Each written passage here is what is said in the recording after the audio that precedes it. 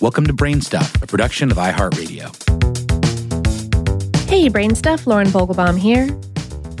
It's one of the most tired tropes in the land of television. A character gets bumped on the head or falls down the stairs and suddenly has amnesia. They can't recall who they are or what they used to do, which results in a whole set of complications often played for laughs.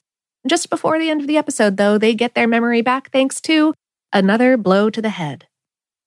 It's so ingrained in our minds that it's no wonder that between 38 and 46% of Americans think that amnesia can be cured by a blow to the head.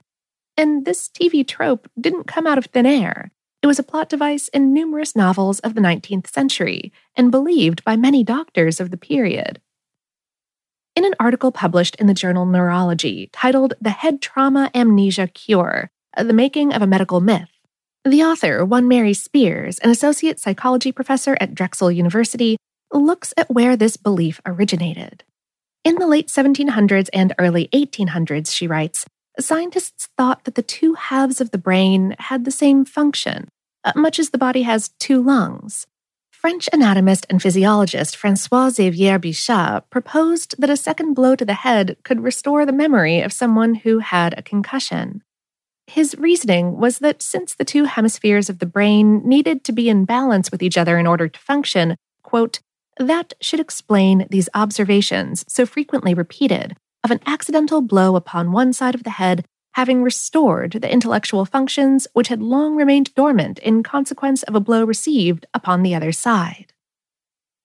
Spears said in a press release, from my reading of Bichat's work, it seems that he felt that the second trauma amnesia cure was a common occurrence and didn't need the citation of an individual case.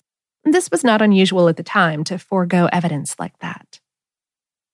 Ironically, Bichat died of a head injury in 1802, but his theories lived on, and other doctors expanded on them.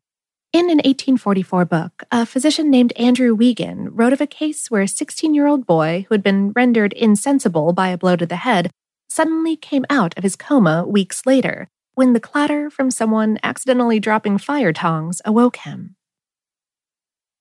Meanwhile, a second idea was also taking hold, that of memory permanence.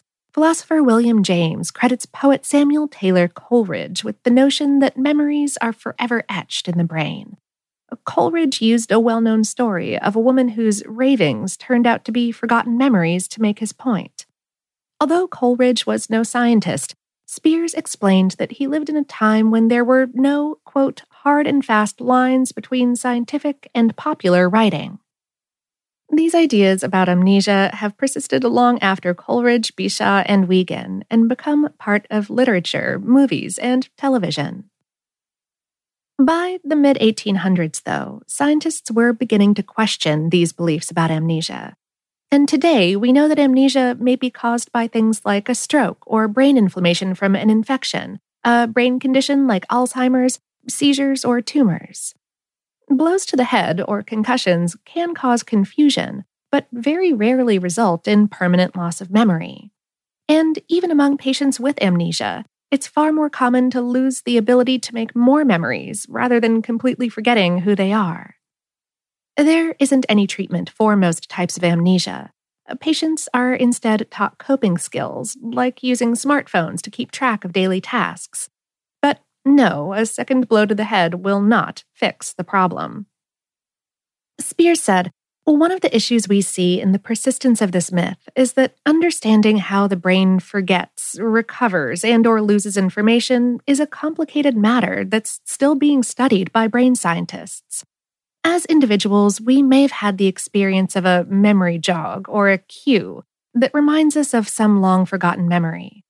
Because our own experiences serve as powerful evidence to us, this reinforces the myth that all memories are forever stored in the brain and only need some sort of jolt to come back.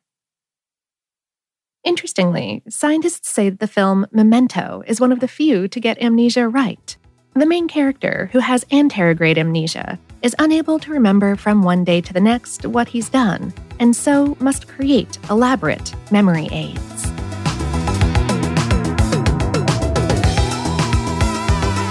Today's episode was written by Katherine Whitburn and produced by Tyler Klang. For more on this and lots of other brainy topics, visit howstuffworks.com. Brain Stuff is a production of iHeartRadio. For more podcasts from iHeartRadio, visit the iHeartRadio app, Apple Podcasts, or wherever you listen to your favorite shows.